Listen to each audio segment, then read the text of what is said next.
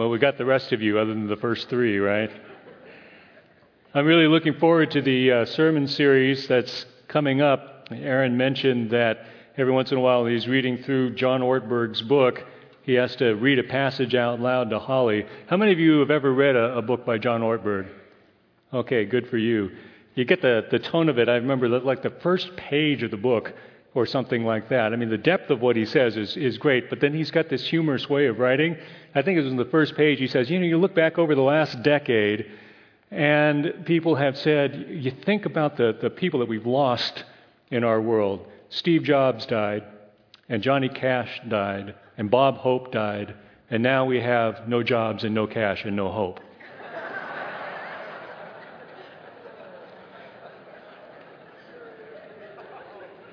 Okay, so now you're going to buy the book, right? How many of you stayed up till past midnight on New Year's Eve? All right. You know what? When I was younger, that seemed like a really cool thing to do. It was like getting to eat dessert before your vegetables. And now the bed looks really comfy about 9 o'clock at night these days. I've turned into a really boring person. You may have noticed, though, that the sermon title this week sort of wishes you a happy new year, and it sort of doesn't, because the word happy is in parentheses, and you may be wondering what's up with that. Some of you may be thinking, you remember the smiley face, the big round yellow smiley face that Walmart used to use on all the things. They actually sued for exclusive rights to use the smiley face, go figure. And that was, ubiquitous back in the 1970s. It was popping up everywhere. You would see T-shirts and posters that said, "Have a nice day," with a smiley face on it. Now it's a little icon in your Gmail, that kind of thing. But back then, some enterprising, grumpy person decided they wanted to respond to that. They were getting tired of all this "have a nice day" thing, and they changed the face so that it had a line going straight across instead of a smile, and it said, "Have a day." Right? Instead of "have a nice day." Well, if you're thinking that, you might be thinking that because I put the word happy in parentheses that this is going to be a grumpy sermon. And I don't mean it to be. It's just that it's the beginning of a new year. And for a lot of us, when we change over to the new year, we flip over to a new calendar, we get that sense of a fresh start. We get to do a do-over. So symbolically, it's an important time for us. But as we've already wished one another a happy new year, what I want us to do is to think together about what that means. In other words, what does it mean to be happy? What does it mean to be happy? Certainly the culture that we live in has lots of ideas on that score, and those ideas come front and center during the Christmas shopping season. Everybody's got something they want to sell you that's going to make you happy, or is going to make someone else in your family happy. And in a sense, that's what last month's sermon series on the Advent Conspiracy was really all about. A set of countercultural ideas about what would truly make Christmas memorable and meaningful. And I want to continue that line of thinking this morning. We're going to look at several scripture passages. But if you'll indulge me a little bit, what I'd like to do is to draw a little insight from the psychological research first, because there's been a great deal of work done on human happiness. And I want to draw particularly upon the work of one person whose name I am going to mangle, a good Russian name, Lyubomirsky. She teaches at UC Riverside. And she's got a theory, an understanding based on years of research on the subject and reading what everybody else has written in terms of how we should understand happiness and correct some of our cultural preconceptions that are just plain wrong. Now, here's an example of that. We might ask, for example, will more money make us happy? Will more money make us happy? The answer seems to be yes, but only up to a point and only for a while. Now, here's a fact that shouldn't be surprising to us. It's really hard to be happy when you live in poverty. Overall, on average, it's hard to be happy when you don't know if you're going to be able to pay the bills, when you don't know you're going to be able to pay the rent or put food on the table for your family. It's just harder to be happy. So yes, if that's your situation, then having more money will make you happy. And it's easy to think that having more money and more money and more money is going to make us happier. The more money we have, the happier we'll be. But actually, the research doesn't suggest that. Doesn't seem to bear that out. Once you're out of poverty, the relationship between happiness and money gets a lot more complicated. Some people have suggested, for example, that once you get above about $75,000 a year, there's no relationship between having more money and being happier. I know some of you are probably thinking, well, just give me $75,000 a year and let me try it for a while, right? But yes, if you win the lottery, you'll be happy. If somebody gives you a big gift of money, you'll be happy. If you get a raise at work, even a small raise, you'll be happy. But only temporarily. And that seems to be true of a lot of the things that we think will make us happy. They do make us happy. Anything that improves our lot in life is going to make us happy for a while. And we expect that feeling to continue, but it doesn't. Why? Because we adjust. Our expectations go up. We begin to take things for granted, and we go back to being just as happy, or perhaps just as grumpy, as we were before. Now, if that sounds like a little bit of a dark cloud, here's the silver lining to it, because the same thing seems to be true even of the things that make us unhappy. We may suffer a setback or some kind of a crisis or some kind of a loss, and we might think to ourselves, because we're devastated, that things will never be the same, we'll never be able to be happy again, and actually that doesn't seem to be true either. On average, most of the time, even when we suffer that kind of unhappiness, sooner or later, we go back to being as happy as we were before. So here's the upshot of what the research seems to tell us. If we think of happiness as feelings of pleasure, as positive emotions that are generated by things and circumstances, then yes, we can have those feelings, but they tend to be temporary. And moreover, when you compare all of the factors together that explain the difference between why one person seems to be happier than another, then circumstances are important, but they only account for about 10% of the difference between why people don't all have the same level of happiness. 10%. Now, that's a lot less than what a lot of people would expect. It's certainly a lot less than Madison Avenue wants you to believe. So you want to know what the number one factor is, the number one thing that explains why it is that people aren't all at the same level of happiness? You're not going to like it. It's genetics. Genetics, okay? Some people are simply wired to experience more positive emotions than other people are. So you might have people in your family who are the "have a nice day" kind of people, and you have other people in your family who are the "have a day" kind of people, and they're just like that. And there's not a whole lot that you can do to change that, but at least we might be able to stop blaming each other for being intentionally annoying, right? We're just kind of like that. So genetics accounts for half of the differences between people in terms of happiness. We spend a lot of time and money and energy trying to change our circumstances because we think that's going to make us happy. And we can do that, but that only accounts for 10%. So quick, what percentage is left? Okay, I didn't hear the same answer from everybody. I know, you weren't expecting to come to church and have to do math, right? Okay, 40%, right, 40%. So now the question is, what accounts for the other 40%? And this is where it starts to get interesting. One of the challenges that we continually face living in a consumer culture is that we are bombarded with messages that promote a shallow way of thinking and of living for us to follow our desires, to go for the pleasure of the moment, to go for the quick fix instead of staying in it for the long haul. But if you think about it, when you ask people, do you want to be happy? And they say yes, they usually don't mean, I just want to be happy for a few moments or a few months even. They usually mean, I want to be content. I want to have the kind of happiness, that sense of well-being that is more durable than just what happens for the moment. I want to be happy for a long time, right? Now, you might remember a few weeks back, Pastor Aaron gave us a quote from Eleanor Roosevelt. She said, happiness is not a goal, it's a byproduct. Okay, happiness is not a goal, it's a byproduct. And that is, in fact, what the research seems to suggest.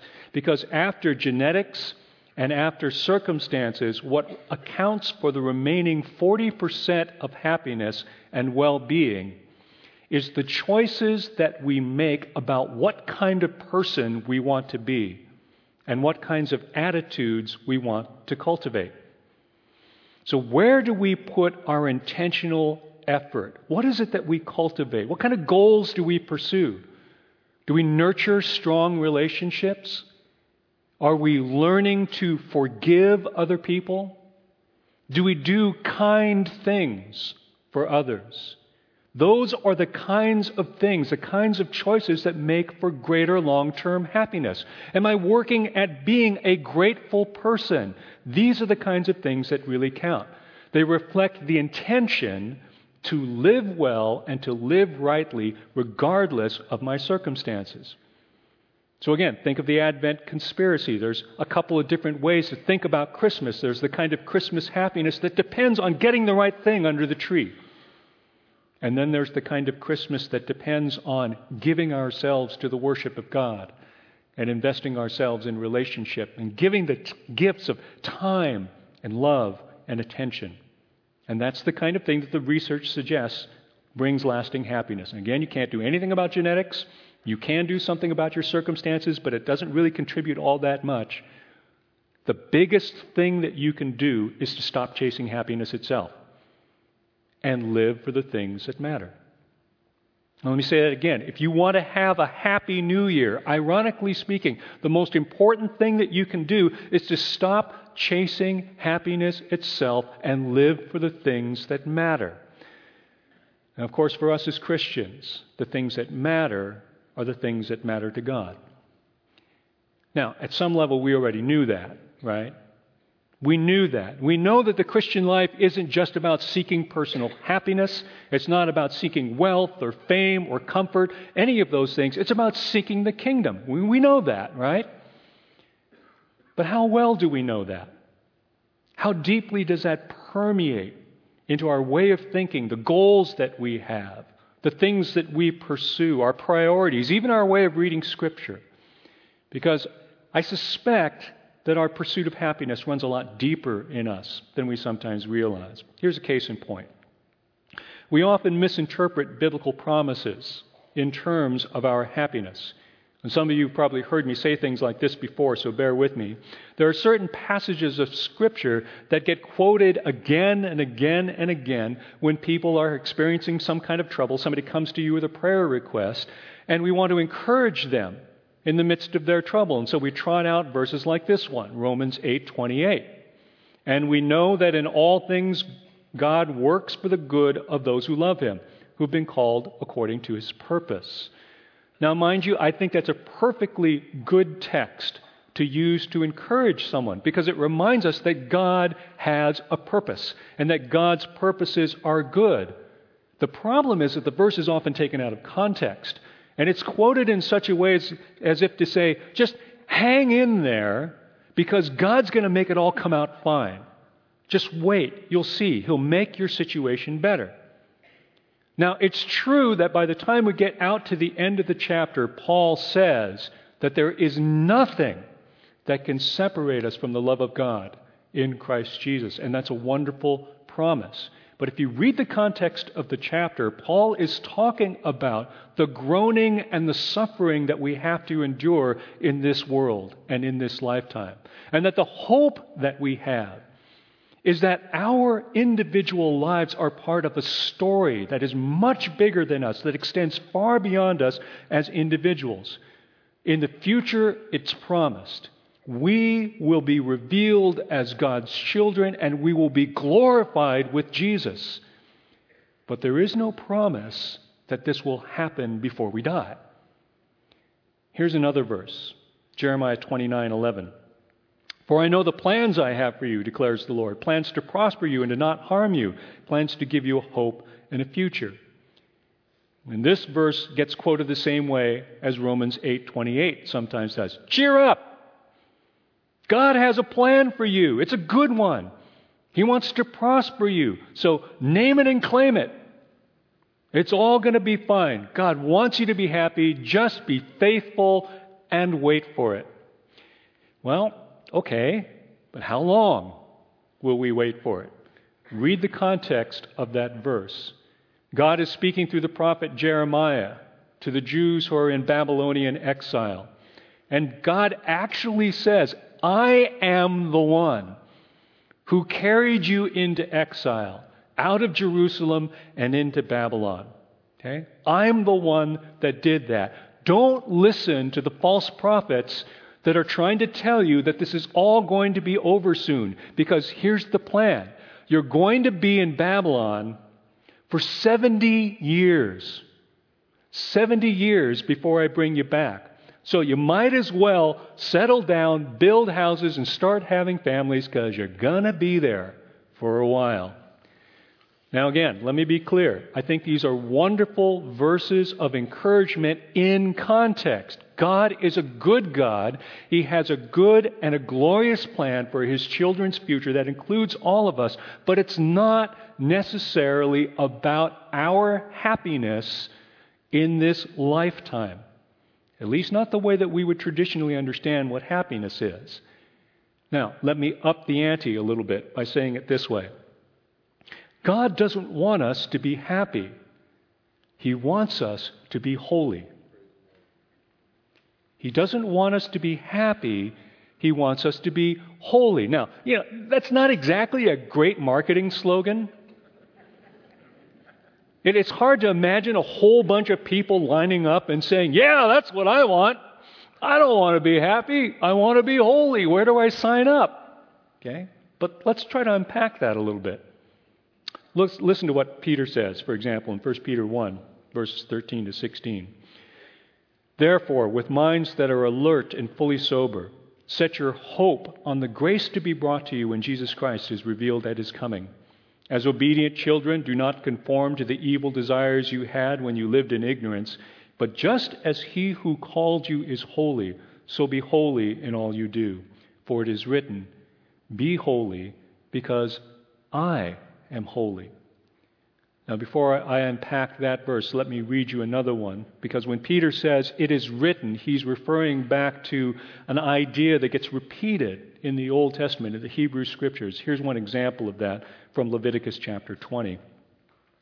You are to be holy to me, because I, the Lord, am holy, and I have set you apart from the nations to be my own.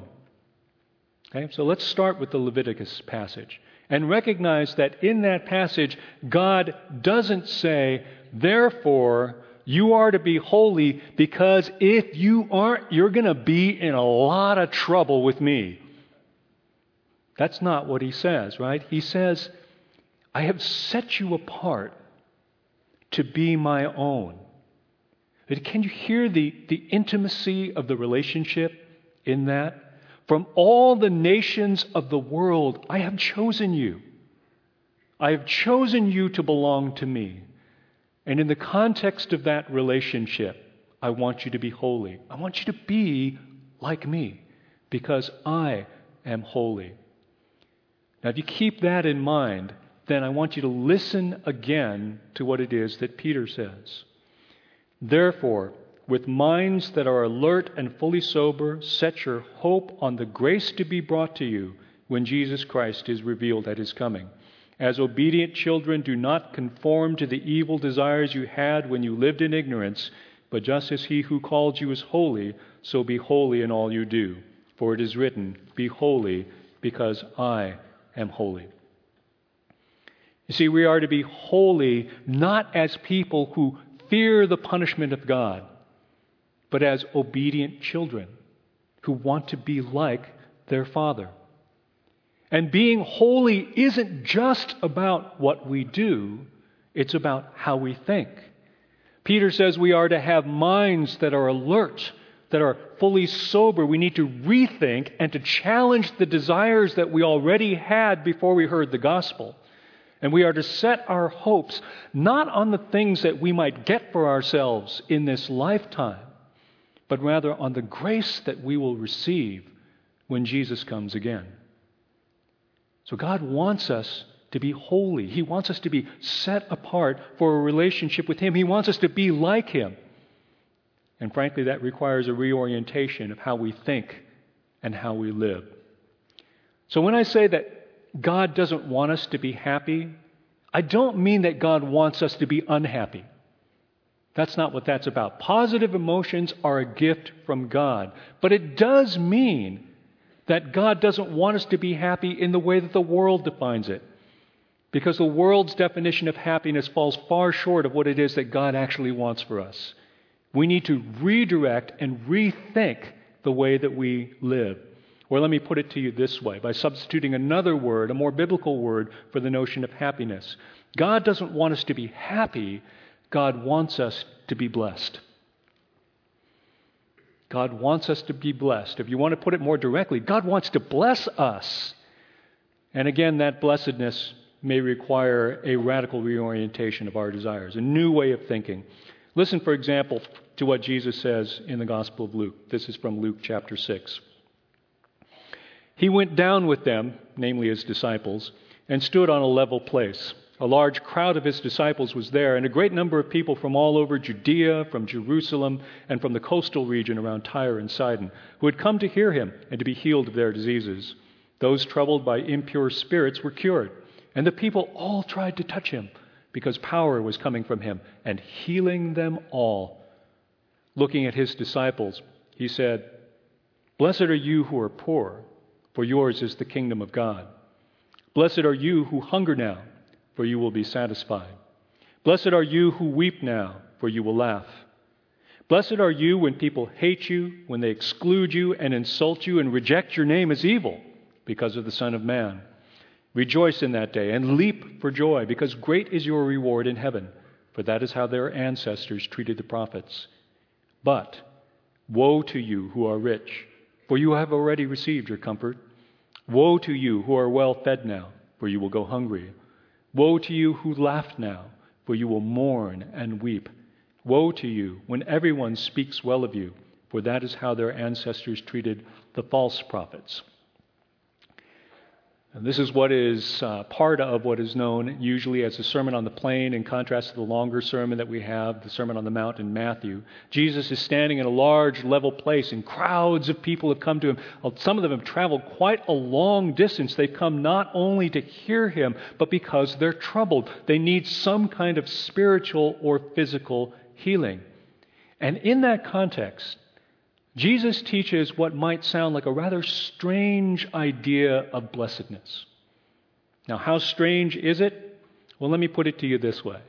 Let's suppose that God appears to you tonight, and he comes up to you and says, "I'm going to do a miracle for you for the year 2013. You get to choose how your year is going to go. And I'm going to give you an option between two choices. So here's option one. You can be poor, hungry, weeping, and hated by other people. Option number two is that you can be rich, well-fed, laughing, and spoken well of by other people. Now, quick, choose which one do you want, one or two?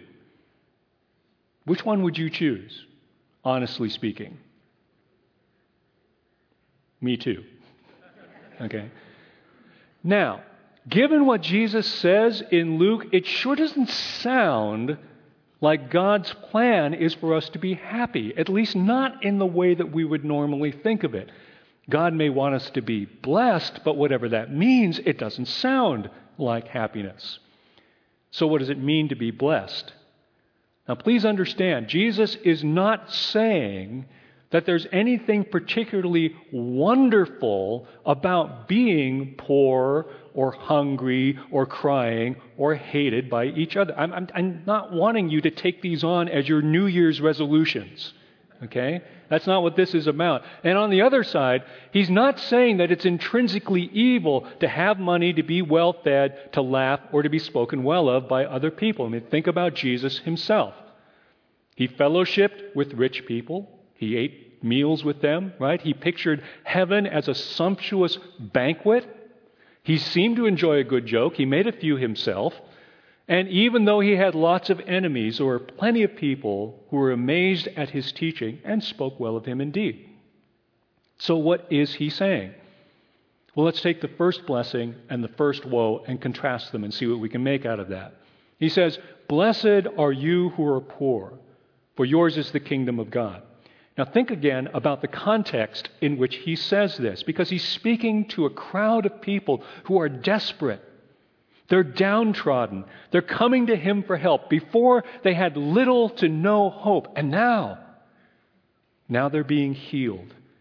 So when Jesus says, "Blessed are you who are poor, for yours is the kingdom of God," what he's doing is he's confirming to them what it is that they've already experienced. In other words, blessed are you who have nothing in the world's eyes. No money, no resources, no power. Because you've been taught, particularly in the context of Roman society, that you have no status. You have no value. But the kingdom of God belongs to you. And why? Is it because you earned it? No. It's because of who God is. And this is the God of whom the prophets spoke. This is the God who is the champion and the defender of the weak and the powerless. This is the God who cares about the poor. And that's what you just experienced. You came here looking for mercy and you received it. And so now receive the good news that goes along with that. Because the kingdom that you've been waiting for, even if you don't know it, is yours. And it's yours in the only way that it can be, by the grace and mercy of God. Now take that message and contrast it with the first woe. But woe to you who are rich, for you have already received your comfort. The poor are blessed because they've received a kingdom that they didn't earn, that they couldn't earn, that they couldn't even imagine possessing because of their low status. But what about the rich? Jesus isn't condemning them just for having money.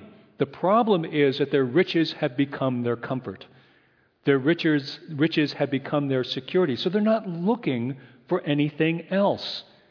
So in this life, they have their riches. But in the life to come, they have nothing. God doesn't want us to be happy if it means finding our comfort in things like money, food, good times, or the good opinions of other people. These aren't bad things in and of themselves, but every single one of them can become the object of either addiction or idolatry. God doesn't want us to be happy. He wants us to be blessed. And so let's circle back to the quote from Eleanor Roosevelt and give it a little bit of a biblical twist. Blessedness is not a goal. It's a byproduct. And it's a byproduct of what? Of the pursuit of holiness and of God's kingdom. Well, now, of course, that opens up the discussion just a little bit. What does it mean to pursue holiness? What does it mean to seek God's kingdom? That's the subject for a whole lifetime of study and prayer and devotion and reflection. But let me suggest just one important application as we begin the new year and as I begin to wrap up this sermon. In a few minutes, we're going to be taking the Lord's Supper together. It's a tradition of the church that in one form or another goes all the way back to Jesus, and I think it's a perfect way to begin a new year. But we shouldn't approach the ritual thoughtlessly. Paul actually warns the Christians in one of his letters that he wrote, the letter to the church in Corinth. He warns the Christians that they should examine themselves before coming to the Lord's table. Now, why is that? You can find the text in 1 Corinthians chapter 11, the latter part of the chapter. We're not going to take the time to read it now, but I'd encourage you to look it up later. Let me set up the background for you because it's relevant to what's already been said. Here's the city of Corinth.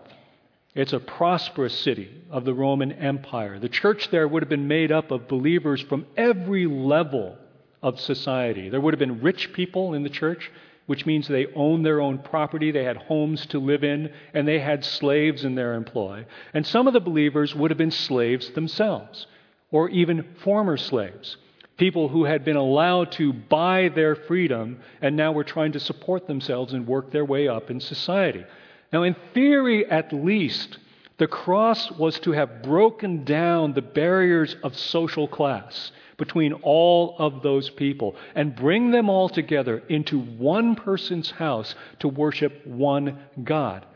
And for Roman society, that's a pretty remarkable thing in and of itself. But there's a problem in the church, and Paul is pretty worked up about it. And we had to piece the situation together from what Paul actually writes in the letter.